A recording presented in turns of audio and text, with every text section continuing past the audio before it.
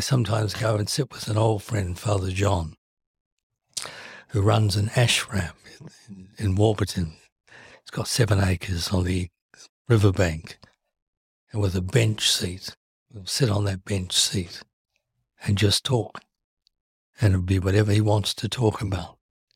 And it could be anything from is there a God to is there a future, the climbing of the hills around him, anything. Or it might just be half an hour's silence. Silence is fine. But silence is what you should give to a 21-year-old, because that's the only thing he hears. I'm Ren McDonald, and this is The Hope Initiative, a show dedicated to learning about humans on planet Earth, where I speak with everyday people to find moments of success and struggle in their life to help inspire hope in yours.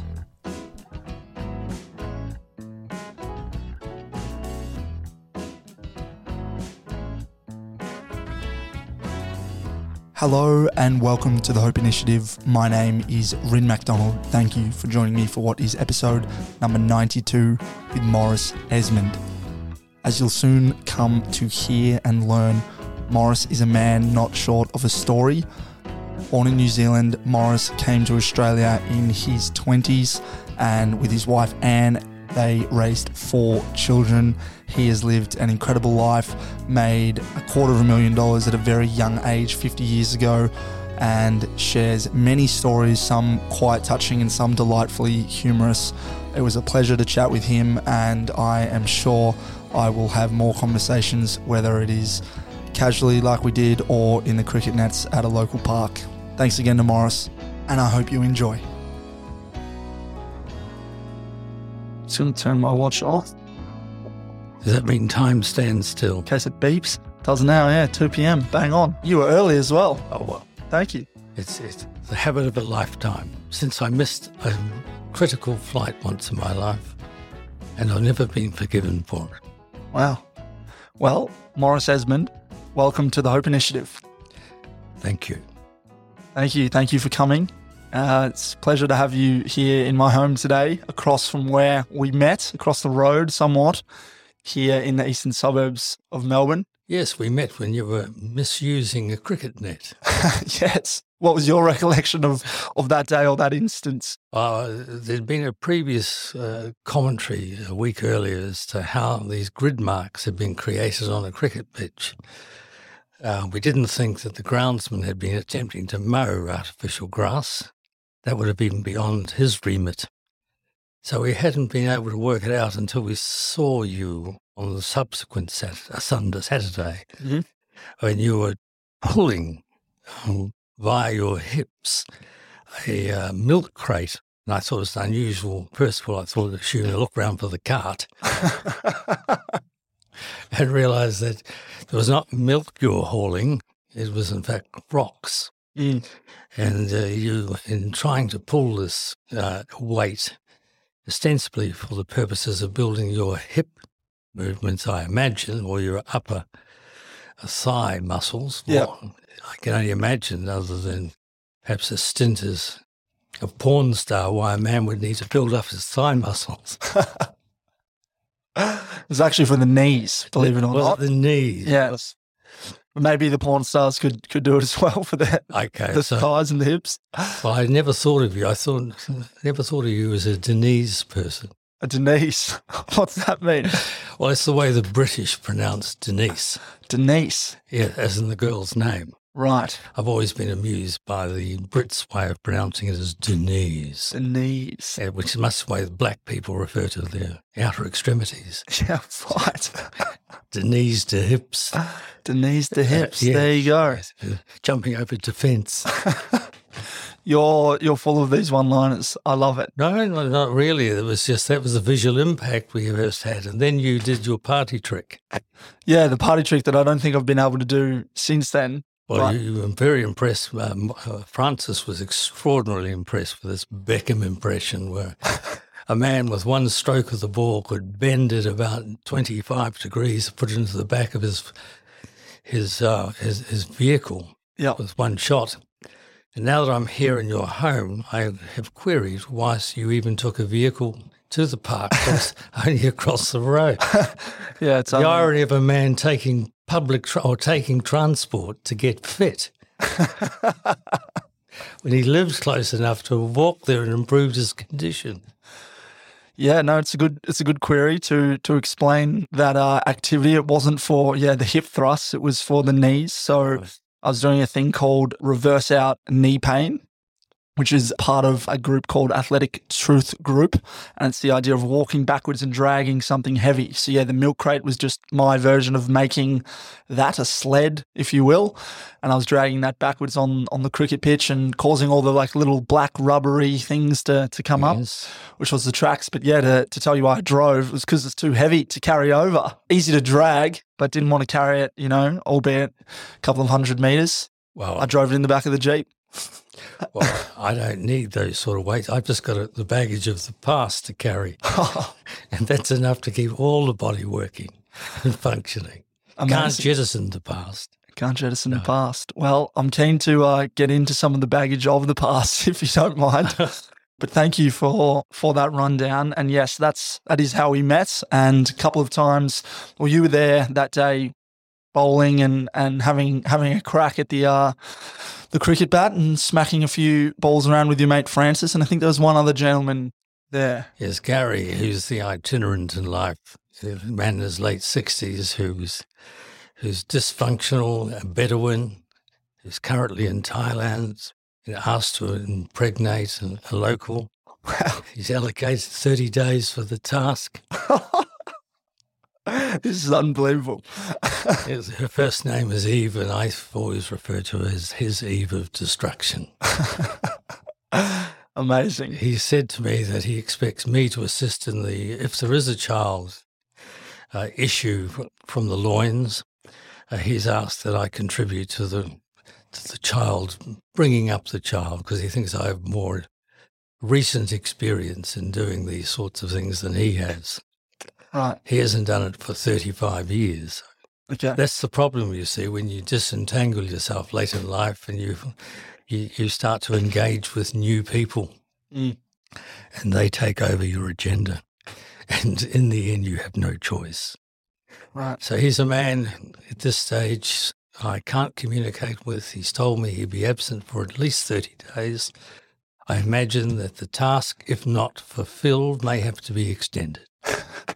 Maybe. But enough about him. I would love to know about you and your life. But that's how we met at those cricket nets. Part of the community that appears from time to time, and sometimes Francis and I play by ourselves. Yeah. Sometimes there are others. Yeah. And we always try and inveigle strangers into acting as fieldsmen.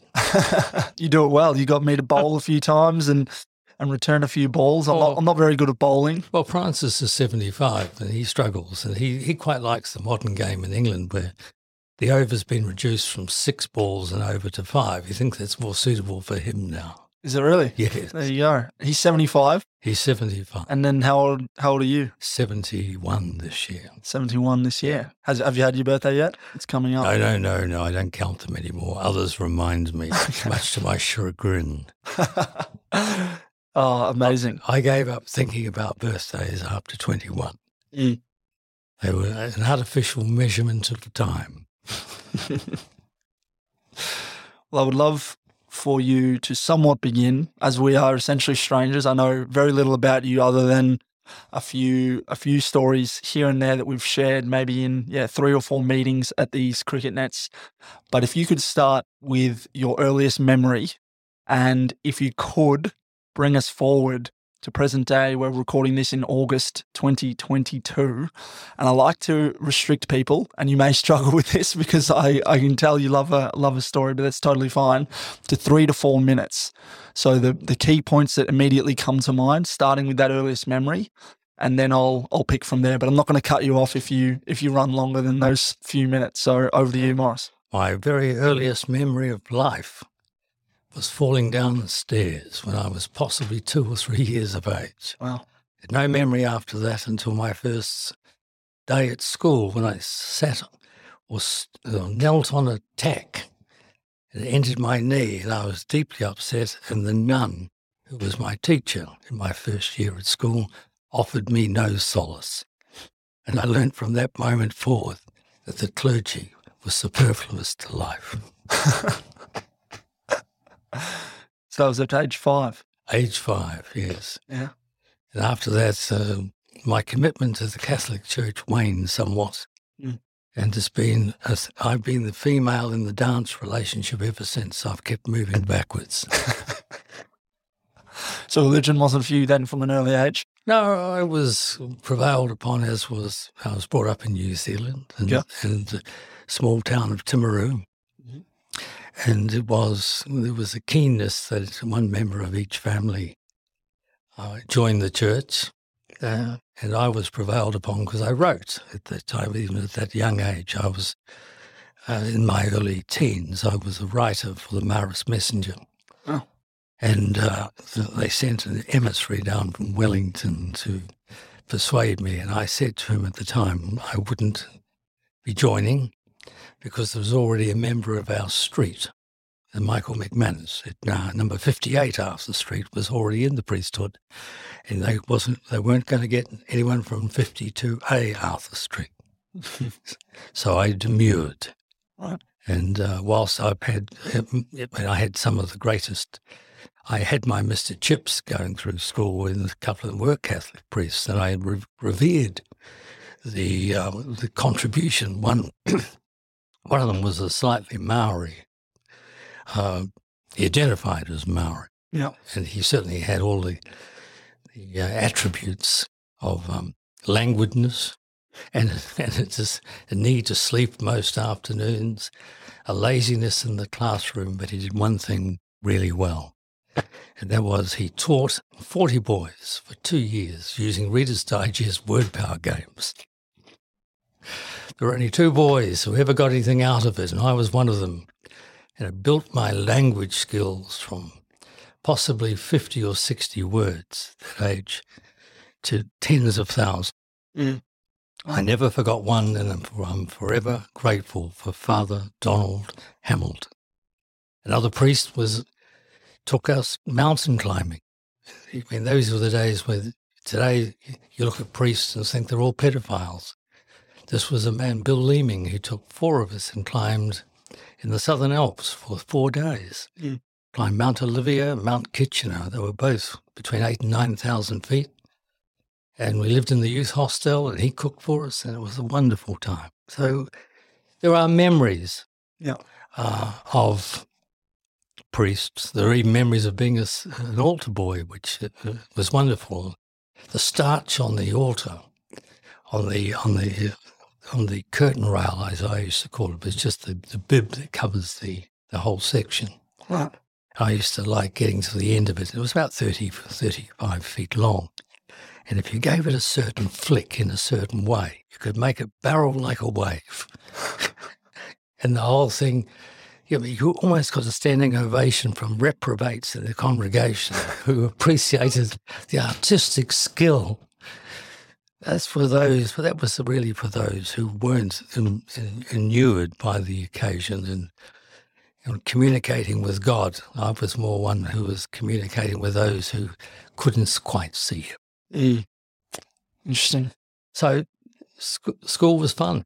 Sport was excellent. Yeah. I mean, I've got a lot of gratitude for the fact that it was an impoverished town. Mm. We were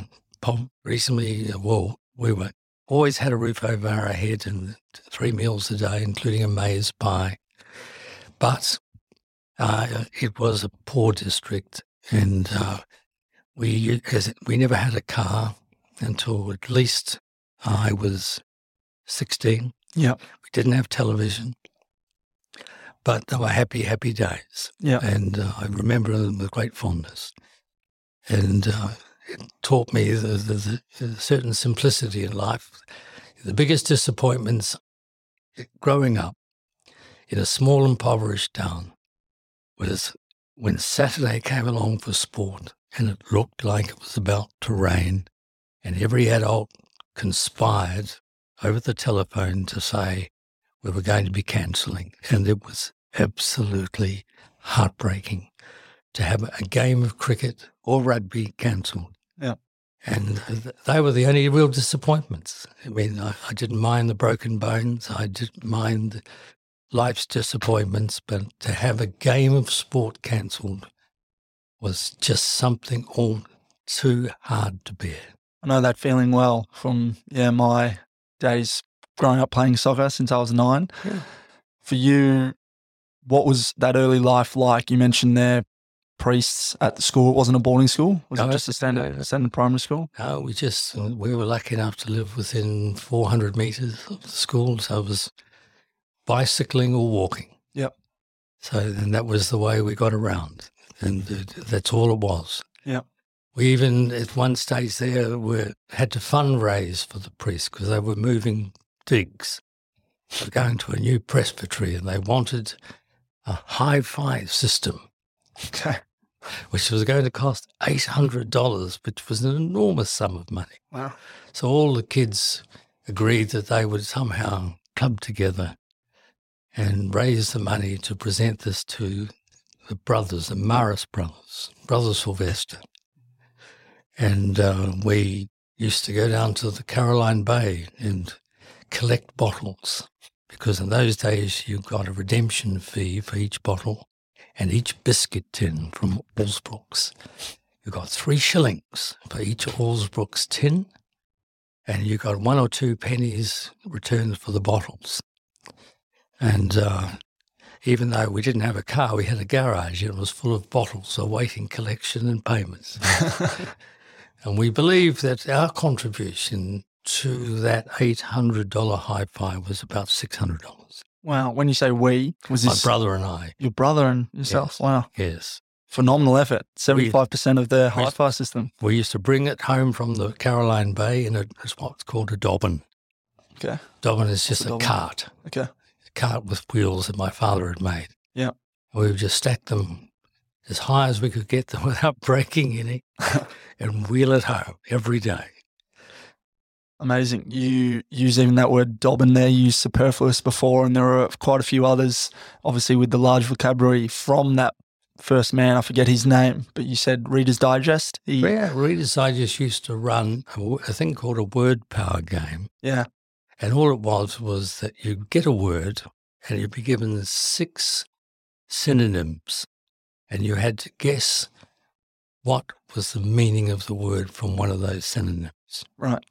And it was just a deductive process, because I did do Latin and French and English, and so there were some advantages in working the derivatives of words and intuitive guesses. But in the end of the day, it's just memory. Mm. I mean, if you have an interest in something, it's just memory.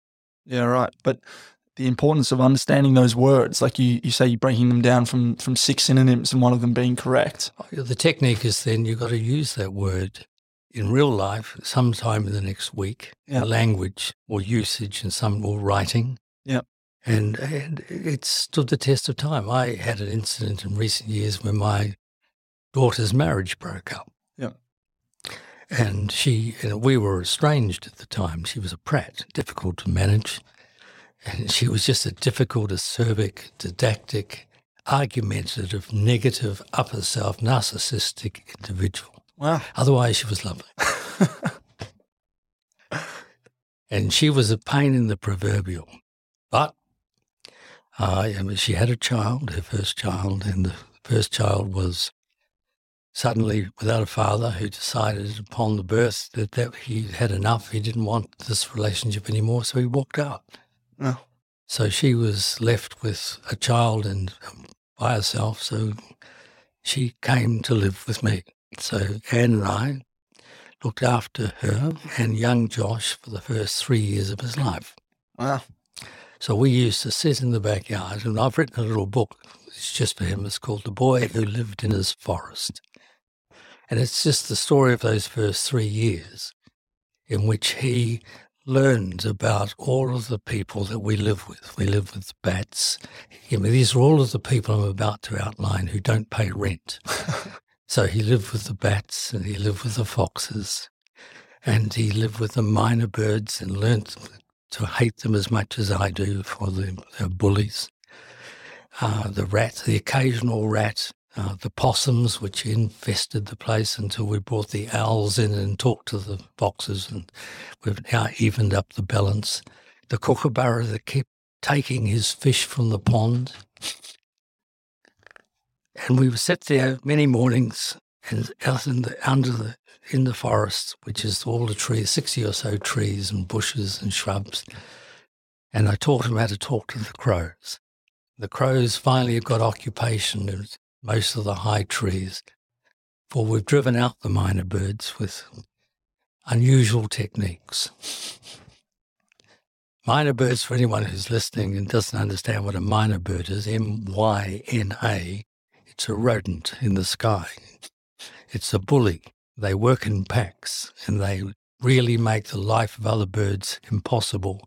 They drive them out, take the food, take over the nests and kill the eggs. They're dreadful people. Okay. And speaking to them hasn't worked.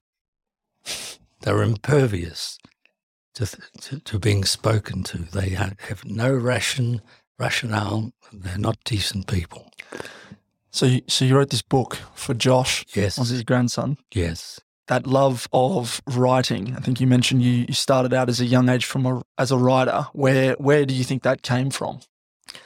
Where am I writing? There's no antecedents. There's no one in the family. There's no tradition. Mm-hmm. It was just simply one of those things that I grew to love. I had a nun who was a cousin sister who wrote a history of a small township called Waipori, which has now disappeared under the waters of a dam. Most of the electricity in New Zealand is still hydro. Okay. So where I was born, there was a series of lakes and dams, and she wrote the history of the little township called Waipori, and the book was Waipori Whispers, but there's no one else in the family it was just simply love of entomology, lexicography, words, their origins, their use. And even today, the modern usage drives me nuts. Mm. Communication skills are so poor. And you're left getting an email from someone and you have to then discuss it with a third party to arrive at a consequence or an outcome. So the crispness of language is gone. But I've always been a great fan of crisp writing. Probably the best exemplar of it worldwide is Hemingway. Right. I've always used the example that if to try and teach anyone to write, it's just the cat jumped over the dog. All facts, no adjectives, no embellishment, no opinion, no byline, no photograph, just simply anonymity. The writer should be invisible and speak through the actual use of language and the words. And that's why it's important to communicate. I taught Josh to communicate with crows just by doing the crow call. So it was, ha, ha, ha, ha. And they would talk back. Yeah, well. We talked to magpies and encourage them to stay. So even during swooping season, they leave us alone. Mm. So you can have a relationship and a language with others. Even the minor birds who we've managed to keep at bay through the astute use of a tennis racket and gravel. Even the other birds realise I'm attacking the minor bird to drive them off to leave everyone else at peace. So I'm the Praetorian Guard. He's even understood that. So it's a matter of teaching balance. It's teaching the fact that at the end of the day, life can only live in a degree of harmony if all the participants are contributing equally and have a similar philosophy. But so how do you deal with an element that doesn't and thrives on disruption and bullying? And that was the way we deal with it, a tennis racket. When I walked out one day out the front gate, middle of winter, and a person was walking in the park opposite and came across the road and caught me with the tennis racket in hand and said, "Are you looking for a game of doubles, sir?" I said, no, I have a purpose, a much higher purpose for my racket. A much higher purpose. Yeah. The minor birds. The minor birds. How do you know they weren't looking to help you? Oh, they recognise me. Okay. Oh, when I walk out to the back, 9 times out of 10 now, many years of attacking is now over. Yeah. It's the mere sight, and what they do is they chipper at each other, Mm. and they warn each other. They occasionally, it's a bit like Ukraine at the moment, they occasionally overfly the property, but they're reluctant to wait, but they still occasionally send in the leader. Right. And the leader will come right in close as he can to test the water. And I only need to walk out the back door and he departs. They live that long, or they have told generations? I don't know. Do you think? I only had to kill one and put it on a plinth and speak to them in the trees about what would happen to anyone else who failed to recognise my rights to run the place as I chose as a caretaker and beneficiary of the peace I was, but it also allowed others to thrive.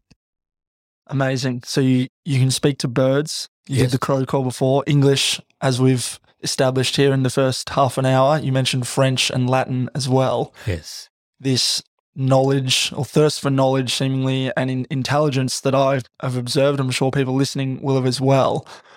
What was that transformed into in your later years as, say, a teenager and young adult? Because you mentioned you grew up in New Zealand. We're now having this conversation in Melbourne, Australia.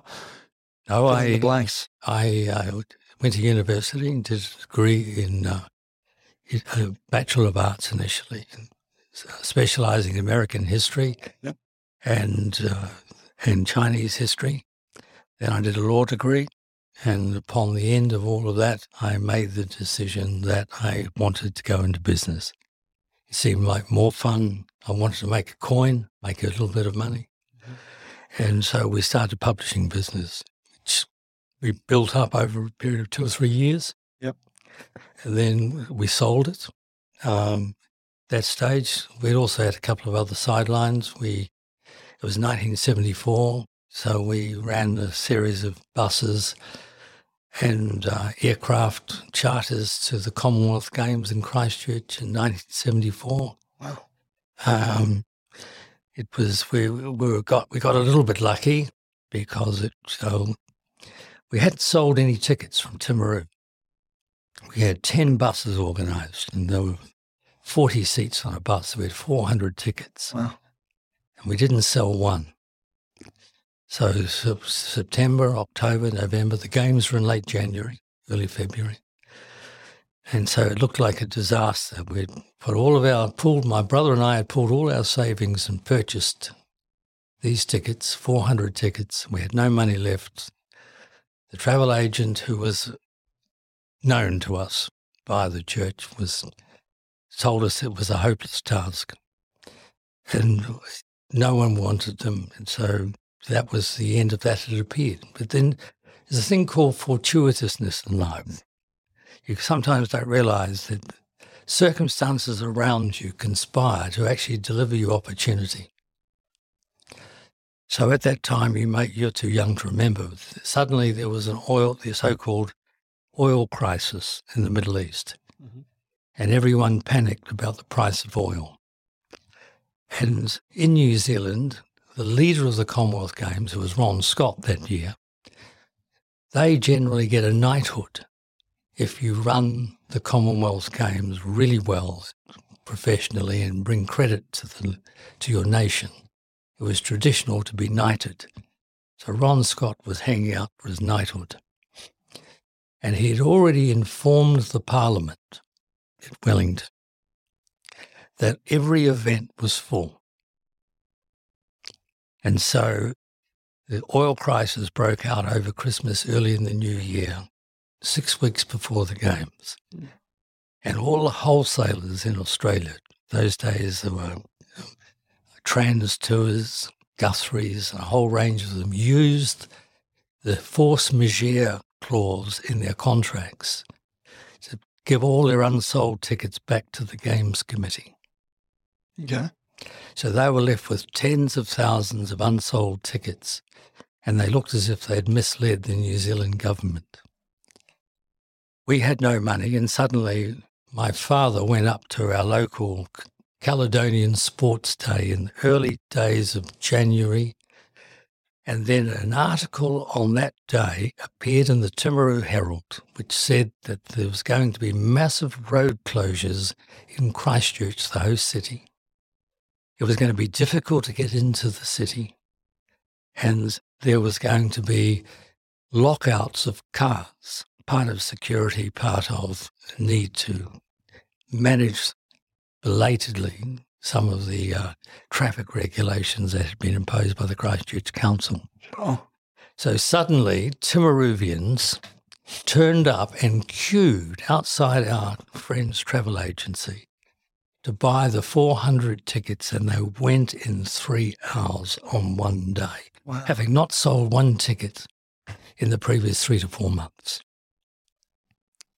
Wow. So we had a sellout, and we were sitting on a profit of $200 per bus, and for young students that was equivalent of us not having to have a holiday job for that year and still funding ourselves for university for that year. Yeah, wow. There's 2.5 hi-fi units as well if you wanted to double back into those earlier days of entrepreneurship. So we then rang Ron Scott and said, we might take some more tickets. I bet. He says, well, I've got about 25,000 sitting here suddenly. I said, I've got no money. And he said, well, pay me 7 days after the event, so I'll give you credit. Yeah. So we then went all around the South Island and organised buses from the Greymouth and Dunedin and Ashburton and Oamaru. We went to one of the airlines, Mount Cook Airlines at the time, and we organised Hawker Siddeley aircraft to come out of Wellington. Yeah.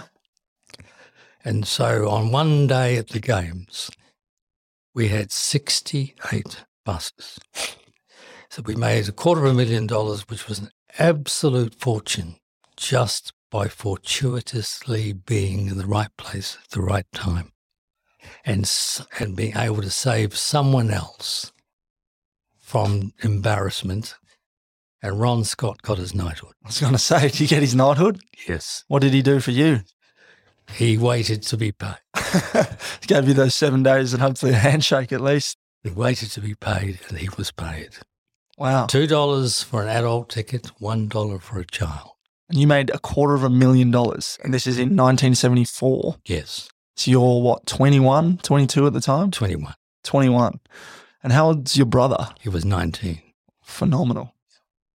So We then went about losing it over the next 2 years, and because we thought business was as easy. yeah, how good's this? Where else can we go and just fortuitously find these things? Did you think it was fortuitous at the time, or did you, because there's a part of me that thinks, you know, having a business and being set up, it enables you those opportunities. I think you mentioned it earlier, like just being there in the moment. If your skin is in the game, those opportunities will come to you if you're awake to them. We learned some hard lessons. The travel agent, who was a relative by marriage, instead of charging 10 cents a ticket commission, invoked 10%, and the difference was 88 cents per ticket. So he wanted 98 cents a ticket, not 10 cents. Wow. So we learned very quickly that when you make a success of something, success has many fathers. Yeah. And they all came in wanting a pound of flesh and to carve out the pie. Right.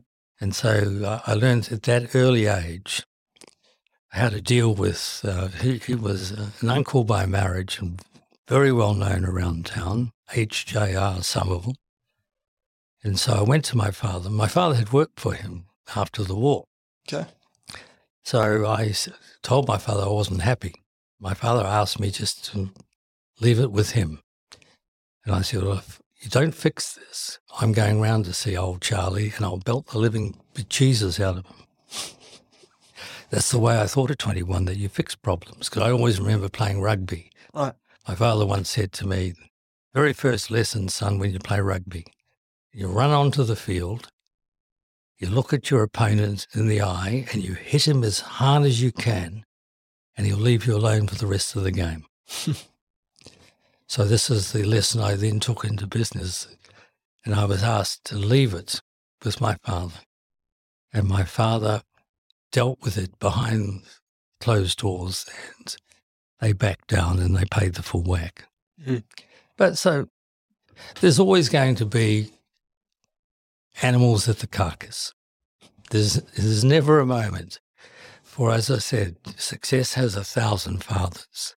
Failure is an orphan.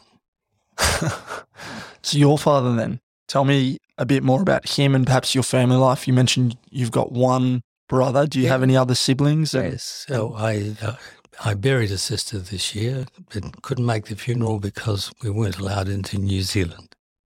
Sorry to hear. No, life goes on. My father was married very late in life. He was 45 when he married, and I was born when he was 50. Wow. He was 6 years away in the 8th Army. So he was part of the El Alamein attack. He was part of spending time in Egypt. He spent then time in Italy, and when the war ended, he was then repatriated. It was 3 months over by boat, 3 months back by boat, and he was gone for 6 years. Wow. So he married my mother upon his return, and I was told that there were 3 or 4 miscarriages before I made it down the birth canal, reasonably intact. Okay. And then there were 3 other siblings. There was 1 boy and 2 girls. Yeah. And we shared bedrooms until we left home. Amazing. What were some of the memories from early family life having? Holidays were the most interesting things. We had a unique system in New Zealand for all of us who had no money. Yeah. We would use the Catholic organ, which was called the tablet, and you would advertise where you wanted to go, and someone would then respond wanting to go to your town. You would meet halfway. You would exchange the keys of the house, and you would occupy their house and understand its rules, and they would occupy yours. And that's the way you had holidays. Wow. Having breaks were parish picnics where you all piled down to the railway station, went 10 miles by steam train to Temuka, had a lovely day out, then you all got back on the steam train and went home again. So it's the simplicity of that life. Yeah. It was a life in which you were known to everyone in all the surrounding streets, and your mother would call you home at dusk. You roamed free. Mm. You had an extraordinary freedom, which no longer. Where I live, it's near Scotch College. You can't get out in the morning because of all the armoured personnel carriers who are bringing these dunderheads to school and then picking them up in the afternoon. I remember once talking to a great coach, probably the greatest coach that's ever existed, intelligent, intuitive man called Arthur Lydiard. Okay. And Arthur Lydiard was the greatest athletics coach in the last 100 years. And he was the father of that great crop of New Zealand middle distance runners, Peter Snell, Murray Halberg. I'm sorry, I don't know the names, but Dixon. These were guys John Walker, these were guys who understood and dominated world racing. You go back to the Olympic Games from Rome, go forward from there and look at all the middle distance running. They all came out of New Zealand. right.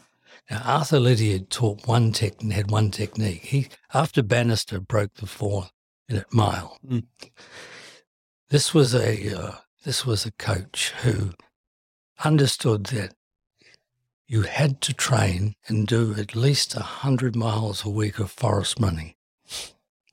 So he taught that level of endurance, and that's what created it. And he was once asked, after he retired and went to live in America, he was asked why modern Australia, New Zealand, UK and so on, and the US, why they would never win middle distance running ever again. Why was it dominated by Africa? And he had one intuitive, brilliant response. He said, "You'll never compete with a kid who's run 20 kilometres to school in the morning and run 20 kilometres home in the afternoon just to go to school from the age of 4, 5, 6, 7 and 8. And he's done that for half a life. You'll never beat them. When all we do is now pick up our children, cosset them in the back of cars and take them everywhere, they beck and call.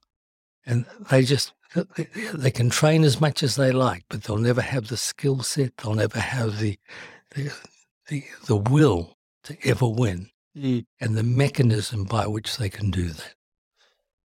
It's an interesting point you make, and I wouldn't have thought of that. I definitely try to avoid peak hours for those exact reasons, though I can't imagine living next to a big school like Scotch College. But that idea of, 20 hours or 20 kilometres rather, to and from, even just as an example, is putting in the work. And there's a concept of 10,000 hours that you might have heard of to sort of achieve mastery. But that's going along those lines, right? And that's the difference now. There are certain advantages and disadvantages. So we have to give up the concept that an Australian will ever again win a 1,500 metre race. So your grandson then, and maybe this is a question as well, because you mentioned you have a daughter. I'm not sure if you have other children, but what was life like raising at least your daughter and your grandson? How did you not closet them away from walking to school in the rain, perhaps? Well, of course, he's not. He's about to start to go to school next year, but I had 4 children, all born in Australia, so they're all Australians. And so they are part of that belt that represents about 50% of the population in this country, which has parents who were born outside Australia. Okay. We used to take them back regularly to New Zealand. So while their grandparents were alive, they would go and spend time on the farm. Granddad had a sheep farm outside Waimate, a place called Glenavy. And so they used to enjoy going there. That was the time that you asked me earlier about why I'm on time. There was one occasion where all the children had been taken to New Zealand for Christmas. And my wife had gone in advance with them. I was due over on Christmas Eve. And I had a habit of being too tight on time. And I arrived at the airport a little under pressure, and I missed the flight. They wouldn't let me on. The ramifications of not getting into New Zealand on Christmas Eve is something that I've never been forgiven for by any party. The fact that Father Christmas arrived belatedly on Christmas Day is something that's been referred to and is an open and weeping sore that can never be repaired. It makes it even funnier, and no one's going to see this because this is purely audio, but you look like Father Christmas, with all due respect. You have a beautiful white beard and the white hair. You're maybe not as portly as old Father Christmas might be portrayed, but that's quite funny. So you brought presents over, but missed the flight. Missed the flight. Oh, no. So it's something that rankles today. It's not part of folklore. It's not been treated with any sort of forgiveness. Yeah. It still rankles. It's a bit like having gravel in your underpants. So did your kids at the time, like how old were they? Oh, they were between the ages of 2 and 10. So very much in that age of Father Christmas is the real sausage dinner. Yes. And they woke up on Christmas Day bereft with flat stockings. So there were many other times. I mean, we enjoyed holidays. I enjoyed dealing with authorities. I mean, there was one incident where my son had Scotch belted the bejesus out of another guy and injured him quite badly. And I was called down to the school for they were going to, and this is a beautiful word that only the British will understand, they were going to rusticate him. Rusticate? Yes. I feel like I've heard of it. Can you define it? It's to be sent down or expelled. You would call it just being tossed out. Yeah, right. But he was going to be rusticated. And so I remember sitting in the headmaster's office and said to him at the time, "Don't worry, headmaster, because no one wants to take decisions these days in authority. Everyone wants to handball difficulties." I said to the headmaster, "I'll take care of this. Liam, come with me." So we drove home and I took him out the back and he said, "Am I in trouble?" I said, "Just come for a walk." And I sat him down by the pool edge and said, "You've just made one mistake. You left witnesses." Now, he'd been bullied. He had every right to retaliate. And even the man or the boy that he attacked is still a firm friend today. Wow. But the bottom line was the school wasn't interested in an argument. They weren't interested in balance. They weren't interested in facts. Not even courts are most of the time these days. They're involved in nuance and looking good. But it's a lesson it was a practical lesson to teach a boy that he has a right to defend himself, but to do so with aplomb, do so with consideration, and to do so in a way that's not going to exacerbate the situation. Yeah. So what then happened? Was he expelled? No. No? No, he probably looks back at Scotch and considers he wasted his years there because he was a reprobate, a dissident. He was someone who railed against school. He lived the closest to it, was always late. Mm. But it's taken him a lifetime to have the regret sink in. And the regret is lost opportunity. He didn't like learning. And perhaps he found that there was enough learning to be done at home. Yeah, right. Well, with a father like you, I can imagine there would be. But was he the eldest of your four? No. Where did he fit? No, he was number 2. The oldest one is now 39. Okay. Lying in a hospital in Brisbane, recovering from a thyroid Wow. condition that's been dealt with, and she's in recovery. Okay. So she announced many years ago to me that she was a gay lady. Sure. And we'd never picked it. My wife and I had never picked it. Yeah. Never in a million years. And I took her to London because we had some business in London. It was a tradition whenever I took one of the kids away to work with us that we always had a nice meal on the last night before returning home. And her choice was, of all places, the steakhouse at the Savoy. Okay. Which at that time was run, and I still think it might be, by the mad chef, the one who yells and shrieks at everyone. Gordon Ramsay. Gordon Ramsay. Okay. So we went there. She sat there, midway through the meal, she said to me, and she would have been in her early 20s at that stage. She said, "I want you to do something. I want you to go home tomorrow, and I want you to persuade my mother, my wife, Anne, that to accept that she had a gay partner and was intending to get married." And she was frightened about her mother's response. Now, the thing about children is her mother was quite surprised, only because she'd been blindsided. She wasn't shocked. She was just surprised that she hadn't picked it. She was surprised that there'd been nothing in her previous 22 years that gave rise to any thought that she might be. Yep. But anyway, Anne accepted it. We still have a very good relationship with her, and they've had an IVF child. Wow. So she got married to that person she mentioned at the time. Yes, to Kate, and they're still married. And Kate was the birth mother. Wow. And the donor was some sports jock in Florida. Okay.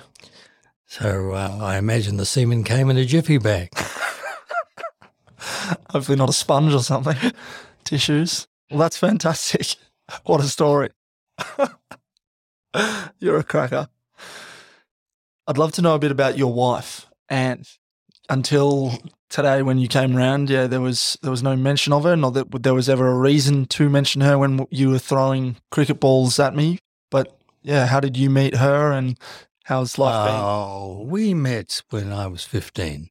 So I went to the boys' school, St. Patrick's College it was at the time, St. Patrick's High School. Yeah. And she was a boarder at the adjacent girls' school called Mercy College. A boarder, did you say? Boarder, yes. Yep. She couldn't, sheep in those days wouldn't ride you home at evening. They weren't a legal vehicle on New Zealand roads, even then. Yeah, right. So she was a boarder, and there was a move by the school authorities to coalesce the schools over time. And so they decided to amalgamate certain classes in the latter stages of school. So what we then knew as Form 6 and 6A. So when you were 16, 17. So I joined the history class. I always had an interest in history. That stage you had the French riots, the student riots in Paris, and it was always of interest. I had a very good uncle, old Vincent, who was a bank manager in Auckland, and he would send my father, every quarter 13 copies of Time magazine. And given the fact that we had nothing to read other than going to the library, I devoured the language of Time magazine and all of the topics it used, and it used to write beautifully discursive articles and great use of language, something that was completely foreign, unavailable generally. It was an alternative to Beano magazine in Hotspur. So I joined the history class, and Anne was part of it. So you're at an age when you're starting to show some interest in the opposite sex. Yep. And so I had a nodding acquaintance with her and her friends. There was only 5 of us boys and 22 girls. And the nun who ran it, Sister Jerem, absolutely adored the challenges that the male brain presented her in terms of arguments and logic and pushback. Because most of the girls were subservient. They'd been pushed into being sponges or sops for knowledge. Yep. But then there was no reasoned debate. So Anne's memory of those early days was it was a one-way street between 5 boys in an open debate with a nun, and the rest of the girls were simply on the jury. Right, flies on a wall. Yes, That's her memory. So we got to know each other through church meetings and school socials and so on. So the relationship started about 15, 16, maybe 16 and a half. Yeah. And has been a relationship. We didn't get married till late 20s. Okay. We then travelled, after we left New Zealand, we actually travelled for a year and spent time in the US and right through Europe, and did the typical thing of hiring a van, buying a dumpy van from a relative and who sold us all her problems. And I'll never forgive Miss Coman for that behaviour. And I learned then that just because the van was clean didn't mean it was mechanically roadworthy. Yeah, right. So I broke down in some very funny places.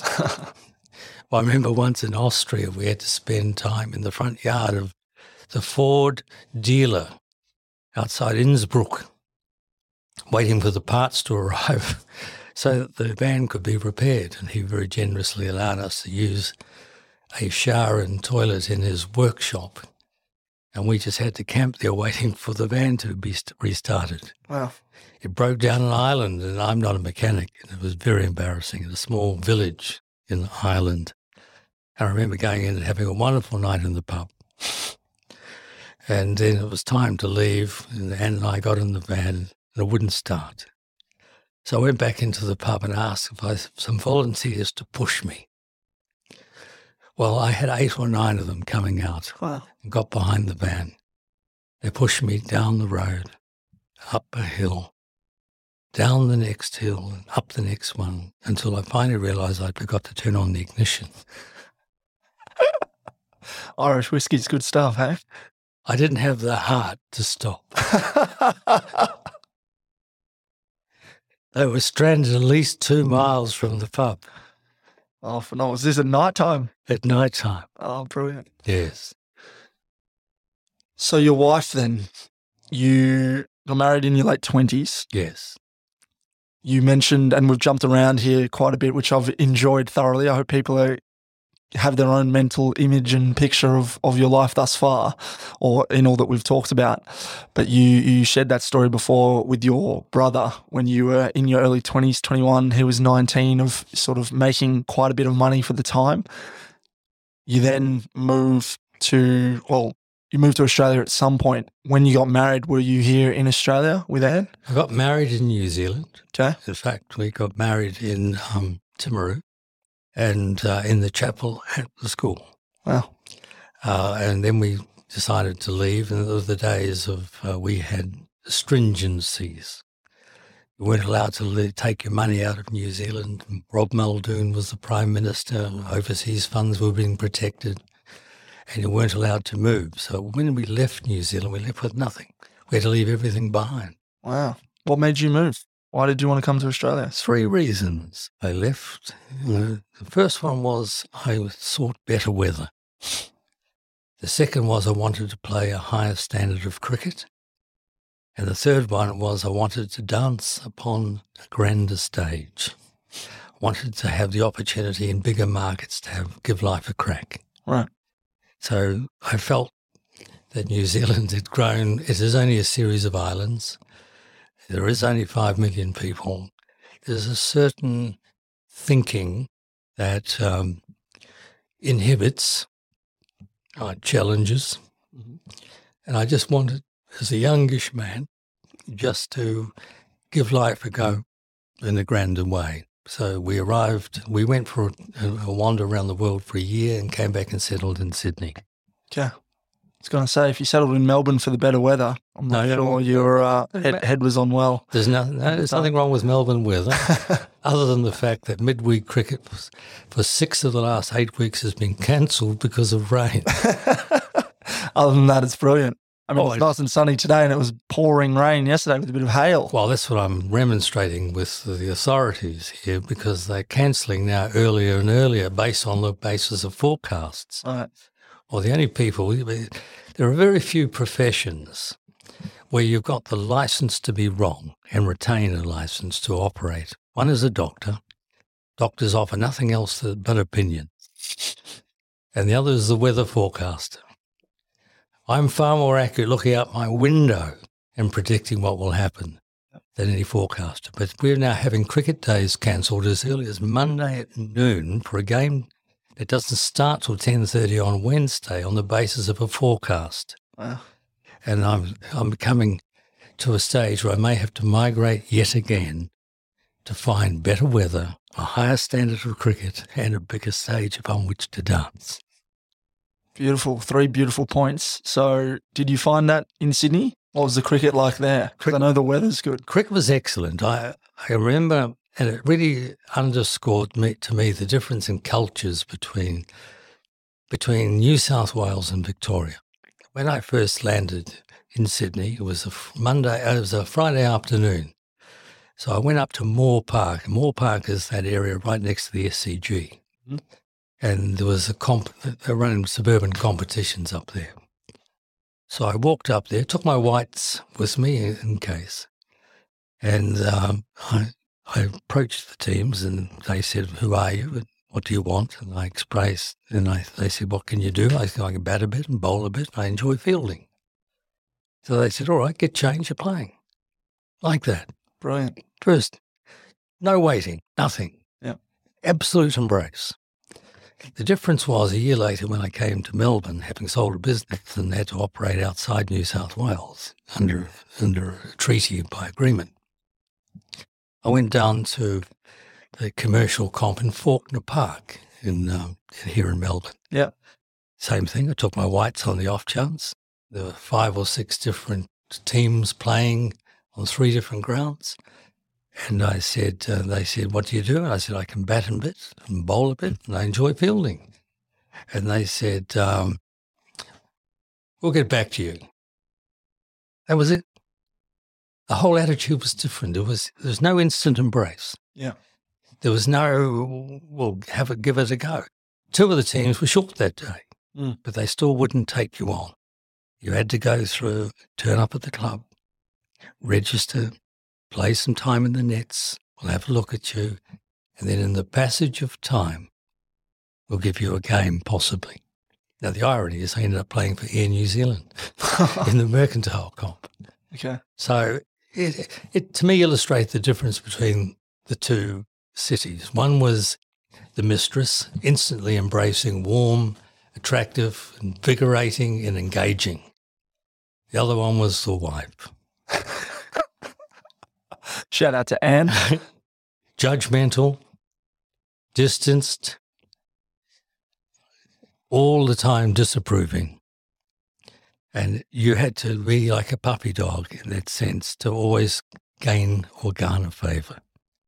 So it was just the difference. In one was family life, the other was fun. I miss Sydney enormously, and we legally can return and now operate again because it was only a 5-year exclusion.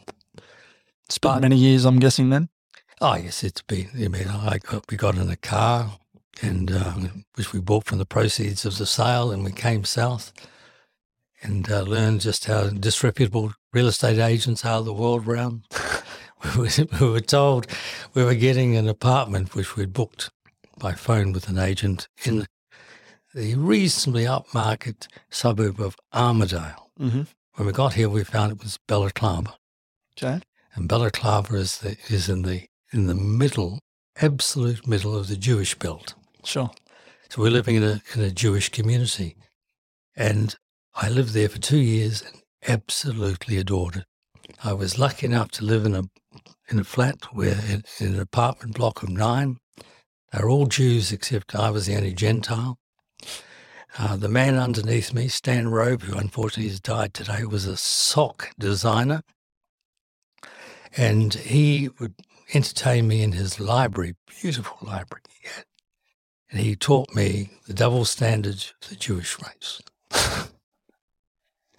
It was the most wonderful, evocative, talking to a Catholic who had lost any belief in the certainty of anything. I could understand just how universal the disappointment was. And he was extremely encouraging. He was extremely positive, but he was honest about everything in life. And he was a breath of fresh air. My daughter, Hannah, would sit on this bottom step waiting for them to come out and offer and proffer a biscuit. So they were wonderful times. We only moved because my wife purloined a cheque that I received for the sale of a newspaper to the Truth Group, and she went and used it to put it as a deposit on a house in Hawthorne. And I was told then I was moving. Right. So this was when you were in Balaclava, though? Yes. So then what brought you from Sydney to Melbourne? Sale of a business. Right. So was that publishing? Because you mentioned you did that in New Zealand. Yes. Okay. Publishing of books. No, that was publishing of newspapers. Okay. Particularly for the events industry. Okay. And it was we'd only been running 6 or so months, and we had an offer for it, so we took it. Wow. It allowed us to recapitalise. Yeah. And not have to worry about trying to persuade Mr. Muldoon to release funds from New Zealand. Yeah, right. And so then did you, for the 5 years that you weren't able to do a similar business, like a cease of trade agreement? That's it. We were locked out of New South Wales only that 5 years, so we just operated in Victoria. Great. So that brought you here. Yes. Worse quality or perhaps fondness of cricket down here or the community aspect? Cricket has always been one of the great joys of my life. I mean, I still go to every ground I possibly can. I still watch. I mean, my wife will churl at the thought that she had to spend part of her honeymoon in the grandstand at the Basin Reserve in Wellington on the coldest possible day watching Bishan Bedi bowl tortuously slow at an average New Zealand side, and then that was bad enough, but then going to Napier to watch the second test. On your honeymoon? On our honeymoon. And you said you explained the wife then just before as being, what was it? Nagging? I never used the word nagging. You said you had to be the puppy dog. It sounds like you got a very good... There have been elements of my behaviour that may have been seen as reprehensible, selfish, and for which I've had to pay a very high price. Well, that's good. The relationship has endured because of mutual tolerance. Right. And there's a very famous quote I love to repeat, and that is, we were asked once why we didn't divorce, and it was simply because we never thought of it at the same time.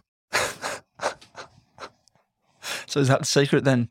Oh, I'm sure she's had many moments in which and her friends have often referred to what they call their secret funds or running away money. Mm. So it is, all relationships have rub of the green and ebb and flow. Yeah.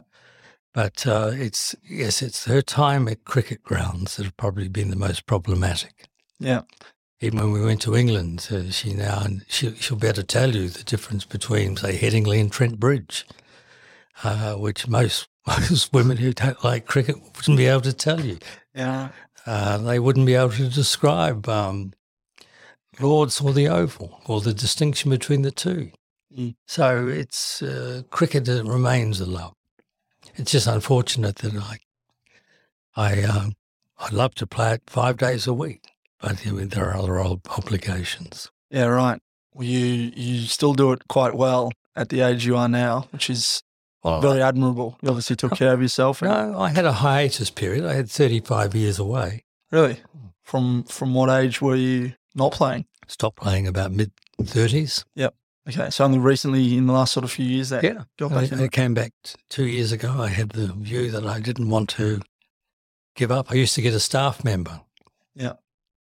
Lovely Munda, who I would say, all right, the rest of your shift today, we're going across the road and you're going to bowl to me. So he had to bowl in the nets. There are nets in various grounds close to the house. Mm-hmm. So there have been times when I've borrowed staff members or inveigled them into supporting my comeback. And so I'll pick on anyone to play with. And that's I enjoy those Saturdays in the nets. I mean, even though it's getting harder for Paul Francis. Mm. And wayward balls now have a price if we can't commandeer a fielding side. It's difficult to have to retrieve at 60 and 70 metre shots. Yeah. It's a very high price to pay for a wayward ball. Or for a good shot. No, a wayward ball, you pay not only just into the thought that it's wayward, but the retrieval is going to cost you about 10 minutes. Well, it's all good exercise. I mean, you joked before about your wife and not thinking about divorce at the same time. But in your life, I think you said you married in your late 20s. You're now 71 this year, did you say? Was there ever a time that you were close to divorce, or how has your relationship been? And it strikes me, I just want to add to this for people who are obviously listening. You mentioned communication skills before being something that is lacking these days. And it occurs to me right now that we're having this conversation, people will be listening, but you and I are almost locked in eye contact. And it's not something that's very common, I find, these days. I've always been, I think, quite good at maintaining eye contact, but it's not something that, is common. People tend to, look around, or, we've got our phones these days. It's quite easy to be distracted.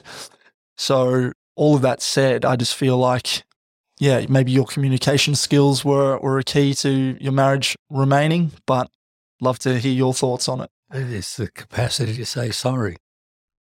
It's simple as that. It's to realise that at the end of the day, if you've made a prat of yourself, the easiest way to deal with it is to say sorry. And it's an extraordinary position to be in, but sometimes when you're in a cul-de-sac, you've got to admit it and ask the other party to accept that apology, move on. Yeah. You as well, you shared obviously that story about missing Christmas Day, and I'm sure many sorries were said and obviously not accepted even to this day. But at the top of the conversation, you mentioned carrying the baggage of life or through time.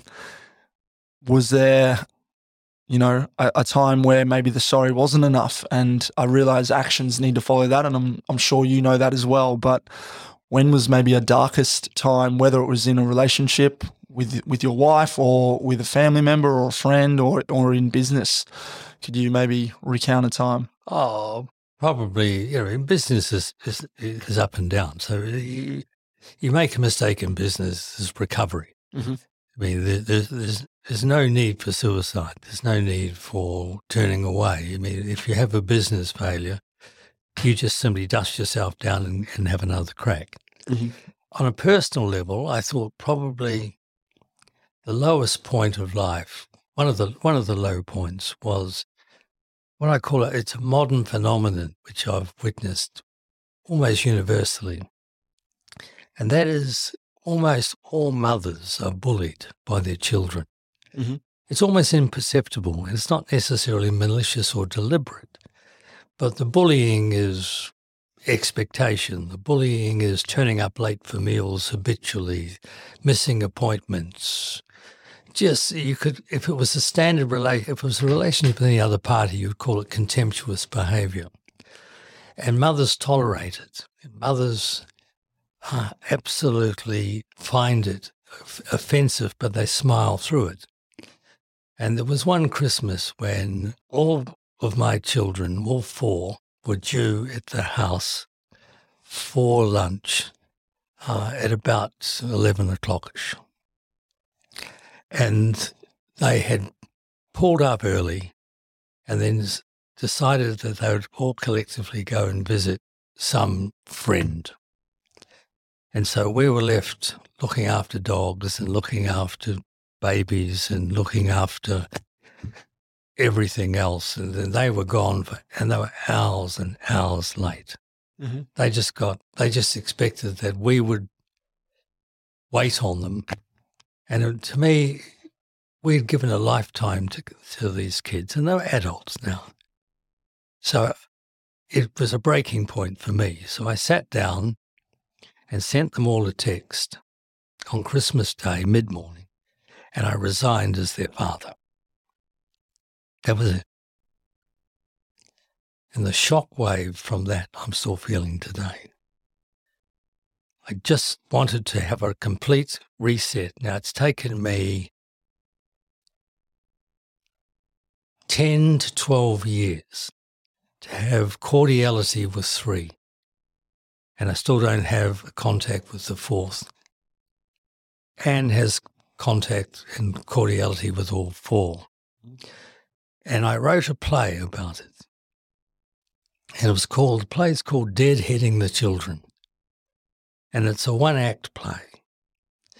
Well, there's in fact 3 acts, but it's what's called a one-hander, which means only one actor plays it. It's set in a small chapel in Abbotsford here in Melbourne, in which the chapel's completely empty, and it's my soliloquy or talk to God.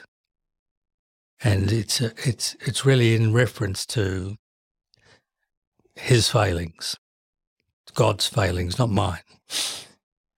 The fact that it's essentially about trying to break oppression, trying to break a pattern of behaviour.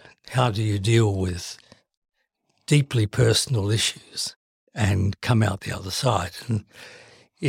And the propensity for risk. Now, I've written the play. I think it's been read by 2 or 3 people, but Anne, my wife, has struck a deal with me that it's not ever to be any longer seen by any third party or published in her lifetime. So that's the agreement we have. Oh. So Deadheading the Children remains in a secret location in a sealed box, ready for publication, perhaps never, perhaps well beyond my death, but certainly not in Anne's lifetime. Wow. There's a second one I did where I was blamed by the widow of my best friend. Derek Markham committed suicide. And I've looked for a long time as to why men in their 60s commit suicide. And I didn't see it coming. And she blames me for not seeing it coming. And I've written a play there where, again, it's in the same box. It's called Wave Over Limestone. That whole principle that men, particularly in their 60s, just simply are worn down by the events of life, the disappointment in life, and as you get older, the inability to get over disappointment. And when finally the collective disappointments in the end snuff out the light of life. But what is actually the turning point for it? That's what I'm exploring in that particular play. And that is it one thing or is it 1,000 cuts? Is it the smote of one sword or is it 1,000 nicks? Do we die slowly with every one each day, but survive to the next cut? And at some point, as Derek did when he went and obtained a device on the internet, helium balloon, and ended his life, because we had been close at times. We actually had spent time through a very difficult patch for him. We decided we want to explore the Baja Peninsula. So when we arrived in San Diego, I had 2 of my children with me, and he just had himself and his wife. We agreed to hire a vehicle, and when I got there, I discovered that he had allowed his license to lapse, so I was left as the sole driver, which didn't impress me. So I got a week driving on very narrow, broken down roads on the Baja Peninsula, headed down to Cabo San Lucas, expecting to be there in 7 days, spending time along the way and enjoying the journey. And we pulled in on the second night to a hotel, and a phone call came through from Melbourne, in which his daughter informed the parents, Derek and Cheryl, that their son had a hot shot and died. A hot shot? Yes, heroin. Right. So the primal scream at 5 o'clock in the afternoon, the beautiful, serene setting sun in Mexico. My children can't talk about it to this day. They won't mention it. I raise it, they blank it and walk off. The primal scream was searing. Absolutely seared into every part of my body and brain. The sobbing and the consequences were horrific. So I got them to a motel. I then had to ring Anne here in Melbourne, and we had to work through the night, both comforting. I had to comfort them over there, and Anne had to work through the night to get a light plane to fly in the early hours of the morning to Guadalajara, back to Los Angeles to get them back to Melbourne to deal with the consequences of David's death. Wow. That was searing. So there have been some low points. Now, he didn't commit suicide for many years after that. Yeah. But he did choose to do so above the beach, which his ashes had been scattered. So down a wide river. So it's a great sadness. So these are the sadnesses. There's been some very, very low points and sadnesses for which there's no explanation.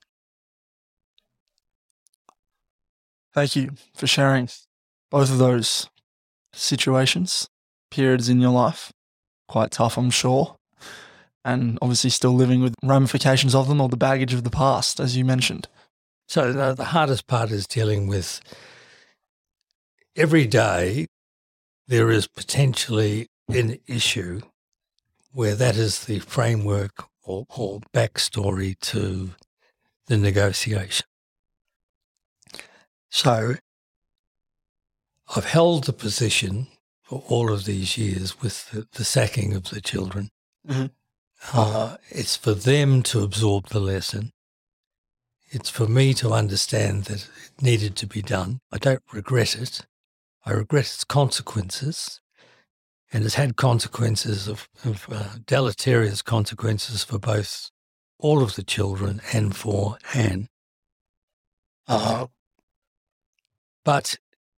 I wouldn't take it back, because the oppression and the bullying and the life that was our life before that intervention was more horrendous. Right, from all four of you? No, they were impervious to all of this. I take the view, and I've said to Anne, I said, if I had the opportunity to produce that play today, and who would I choose as the leader, the actor to do it? I'd have someone like a Welsh actor who had character on stage, someone who was an older man who could carry it off. And I'll guarantee you that I could put it into Drury Lane, 1,600 seats in Drury Lane, and I would have every one of them at the end of it waving their pearl necklaces at the stage, saying, "There but for the grace of God go I." Why didn't I have that courage? Well, it's a universal oppression. Mothers suffer forever for being mothers. Fathers can get above it a little bit, but mothers are bullied subtly. They are oppressed and downtrodden because they accept that they can't escape this role of being a mother. But children forget. Children grow up in households for 15, 16, 17, 18 years and they're nursemaid the whole way.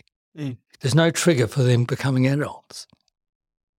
So they don't move through some sort of course that allows them to become an adult and have an adult relationship with their mother or father. What was your relationship like with your mother? Do you remember? I have a number of regrets. We were a generation that left our homes at 17 or 18 and never came back. That was it. That was the independence that once embraced. You flew like a godwit, and you flew like a godwit for 9,000 miles all the way back to Alaska or to Russia for the breeding season before you returned to the salt brush and the flats around New Zealand. You exhilarated in flight. You were Icarus. You just had this sense of youth and vibrancy, and you were going to live forever. And going home was fuddy-duddy. Right. So you never did. So my regret was when my parents died, I wasn't there. I was away. So that's a regret. Sure. I felt, looking back, my brother bullied my mother. Not violently, but in an aggressive way, and I should have intervened. Looking back now, I'd intervene. And I didn't. And her life was the lesser as a result. I had a good relationship with my father, but remember I said he was quite elderly when I was born. Sure. So when I was in my 20s, he's into his 70s. Yeah. And 70 then is like 85 or 90 today. So he said to me very clearly, he handed the baton to me at the age of 17 or 18. And I remember him clearly saying, "We need you to look out for your siblings now." Yeah. So he handed me the role of looking after my sisters and brother and being responsible for the parenting of them, if you like. Sure. And I accepted that. And I remember when they died, they were reasonably impoverished. I remember when my mother finally died and the will was read and the estate was divvied up, I think we each got $5,000. That's all. And I remember gifting that to my youngest sister, who was unmarried at the time and having troubles. And so I started to accept the edict that my father had left and asked.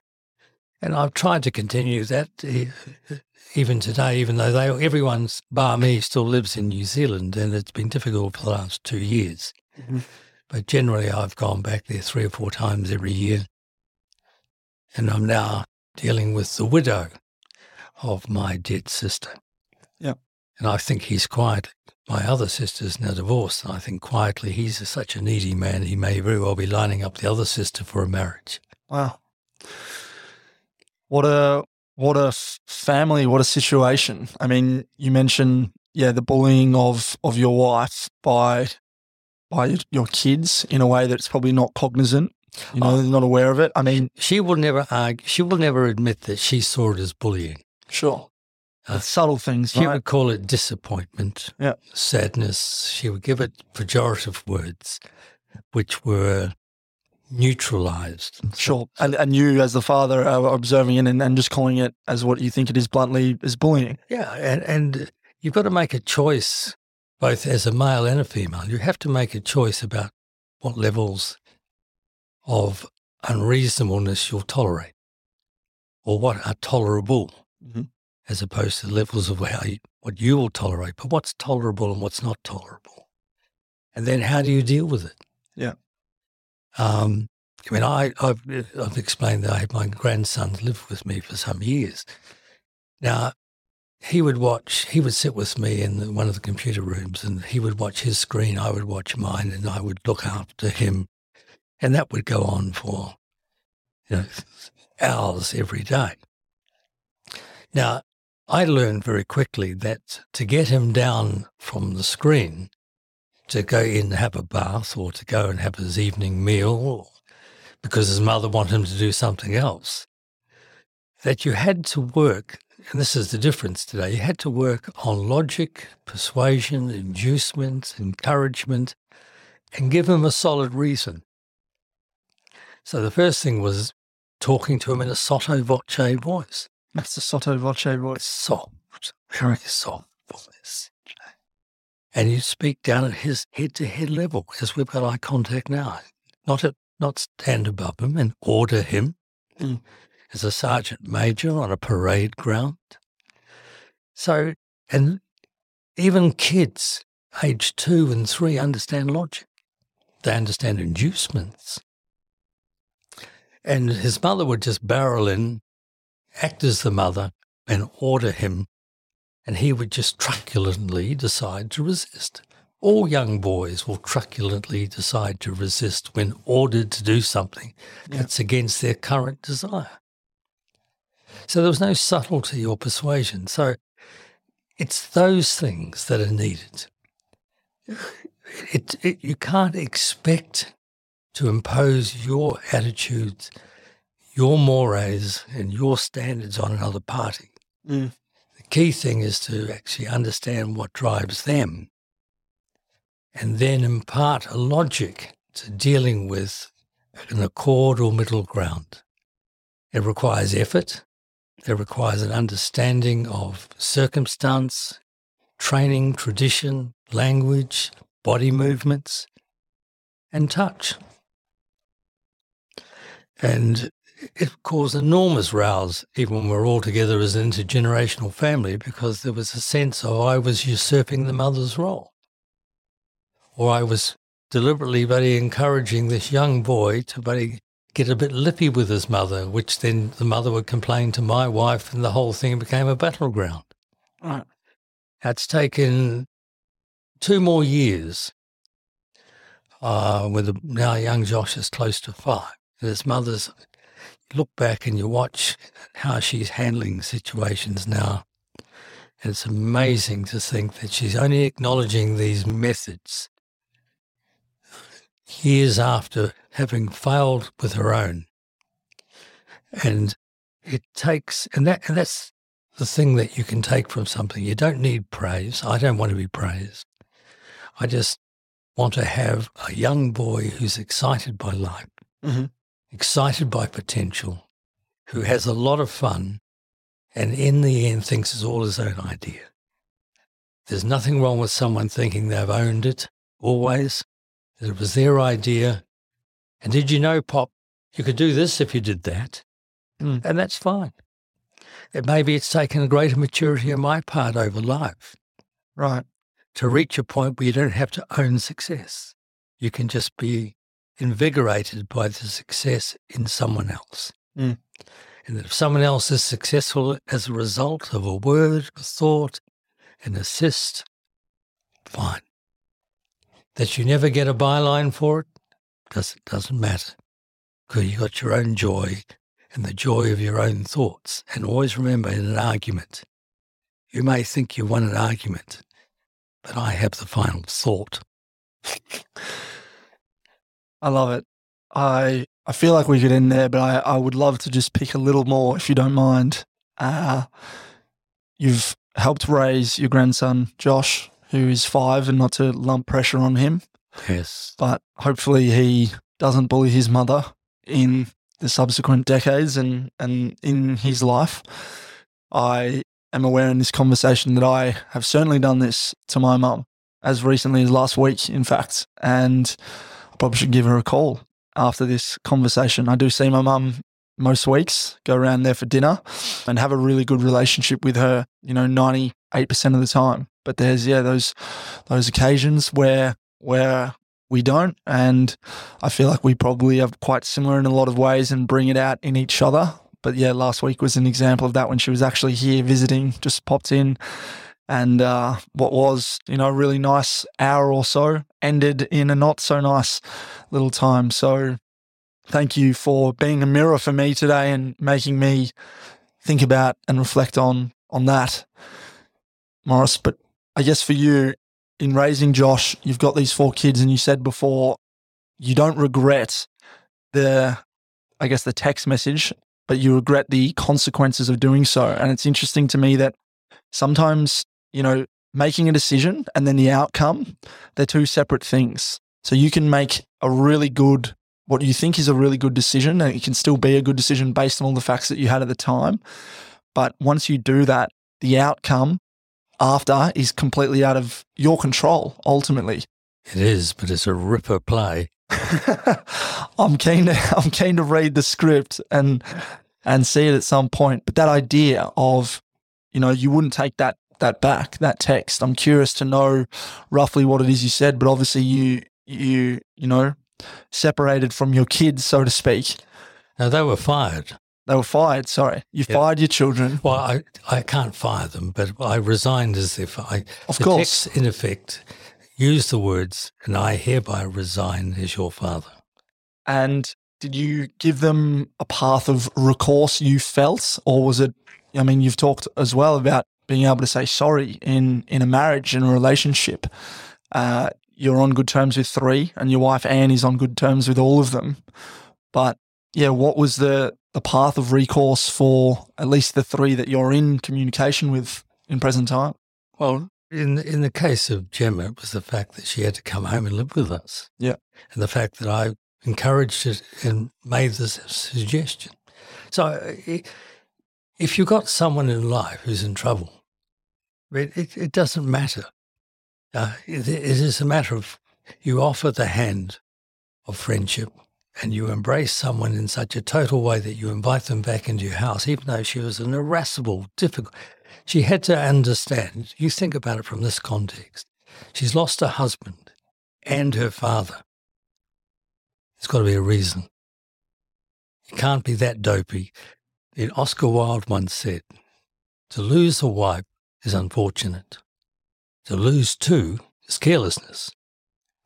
So if you've lost 2 of the key relationships in your life, it may be your problem. Right. It may be just you're such a difficult, acerbic, self-centered person that you actually cannot deal with compromise. And I later discovered that one of the reasons her husband left was simply because she simply couldn't reach a middle ground in any argument with anyone. Right. So when someone is king of their roost, that's fine if you can get away with it. But if you can't get away with it, what are the consequences for you? Now, I wouldn't see anyone in the street.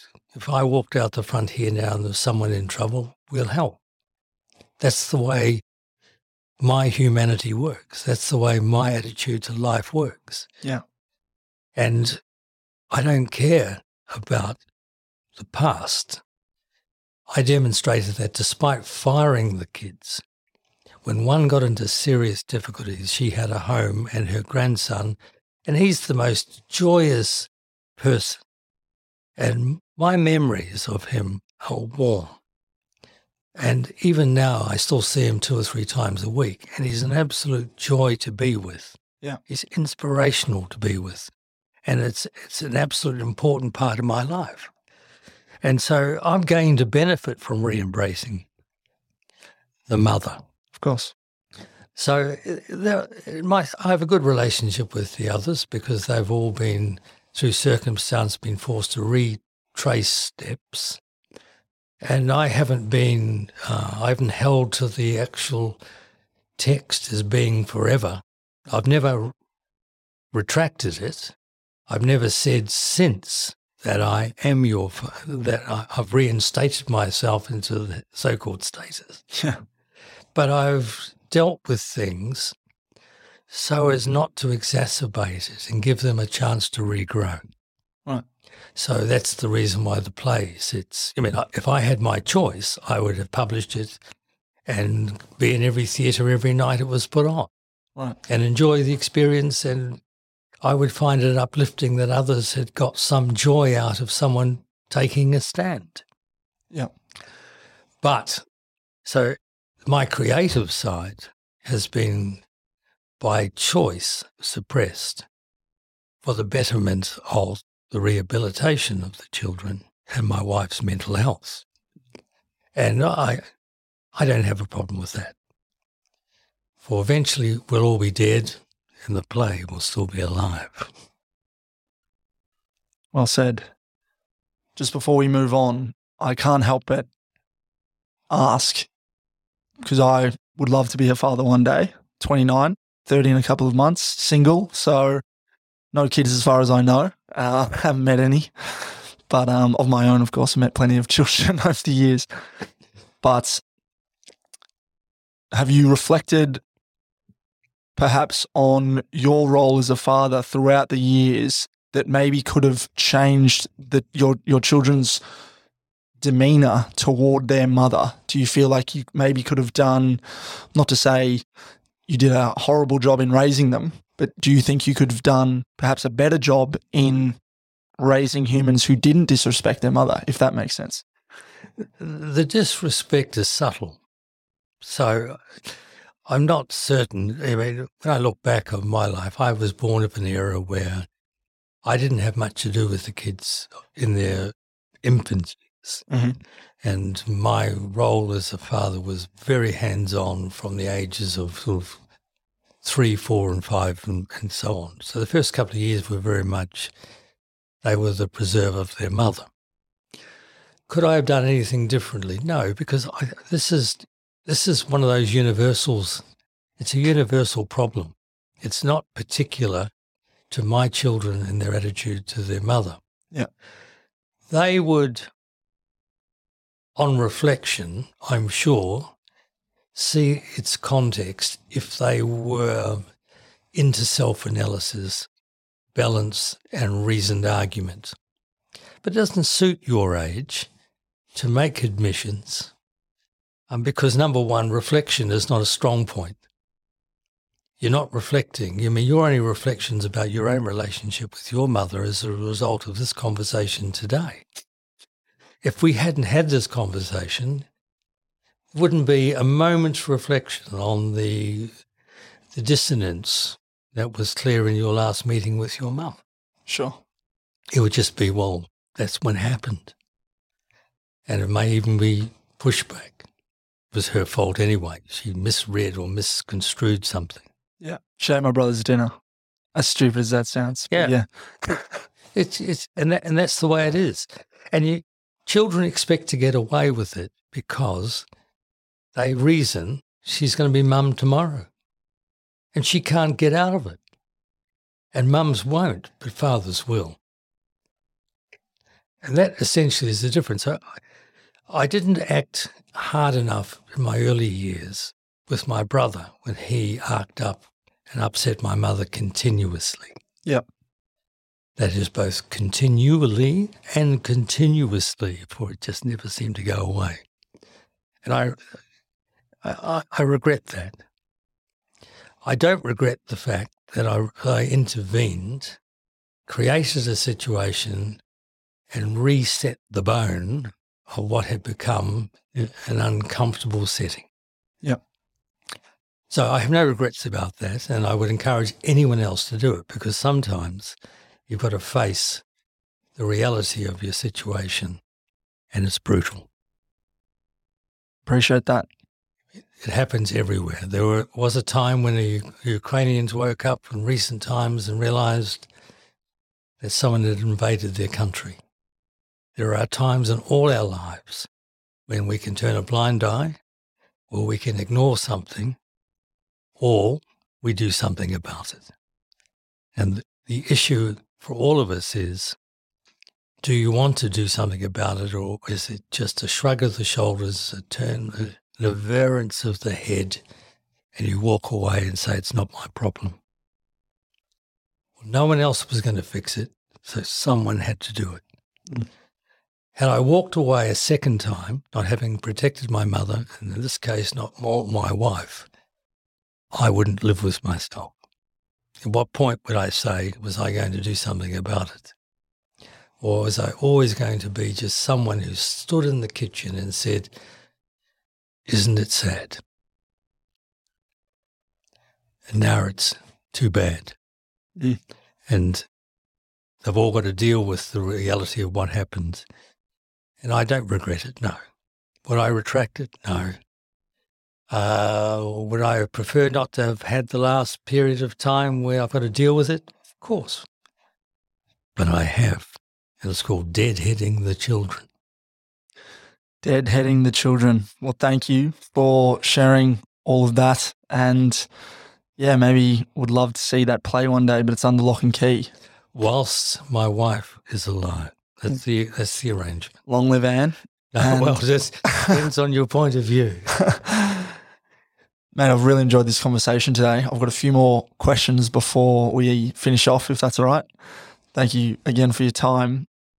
I was at a cooking class a couple of nights ago, and there were these cards that the conversation starters, and one of them was, and it's a bit of a riff on a question that I used to ask early on when I was doing the podcast, and I've sort of stopped in the last year or so. And the initial question was, what is your definition of success? But the riff and the extension of this question on the card on Sunday night, which I really liked and I wanted to pose to you, was, what is your definition of success? And to that end, who is the most successful person you know? Okay. Definition of success is that going to bed contented that you've done everything you possibly can in the day to achieve what you needed to achieve. If it requires you to get up the next day and do more, so be it. But you can't go to bed at night without knowing that you've expended every muscle, every sinew, every cell of your being to focus to achieve the outcome that you set for yourself, no matter what that is, whether it's personal, relationship-based, business-wise, sporting-wise. You must be replete. There's nothing left unsaid, untouched, or untried. It must be absolute exhaustion. That's the measure of success. I love it. And to that end, who fits that definition? Who's the most successful person that you know that fits that? All of the people who embrace that ethos. All of them. Yeah. And it might represent, I've got no idea, 1%, 1/100ths of 1%. It's attitude. For that's the difference. You can only make a difference with sheer commitment. And commitment is a matter of, you've still got to balance all the things that you require to live in a day and never lose sight of the objective. I do it by simply writing the note to myself every day. First thing after coffee is a piece of paper and a pen, and the objective is restated on that piece of paper. It sits in my pocket, and that's what must be completed by the end of the day. And if it's not a crime, not a sin, it's not regret. You've got to restate it the next day and make sure it's done that day and every day until it's done. And it doesn't matter whether it's the pursuit of religion, the perfect idea, the writing of something, a relationship issue, the repair of something. It is just simply the focus. Marvellous. Well said. Thank you.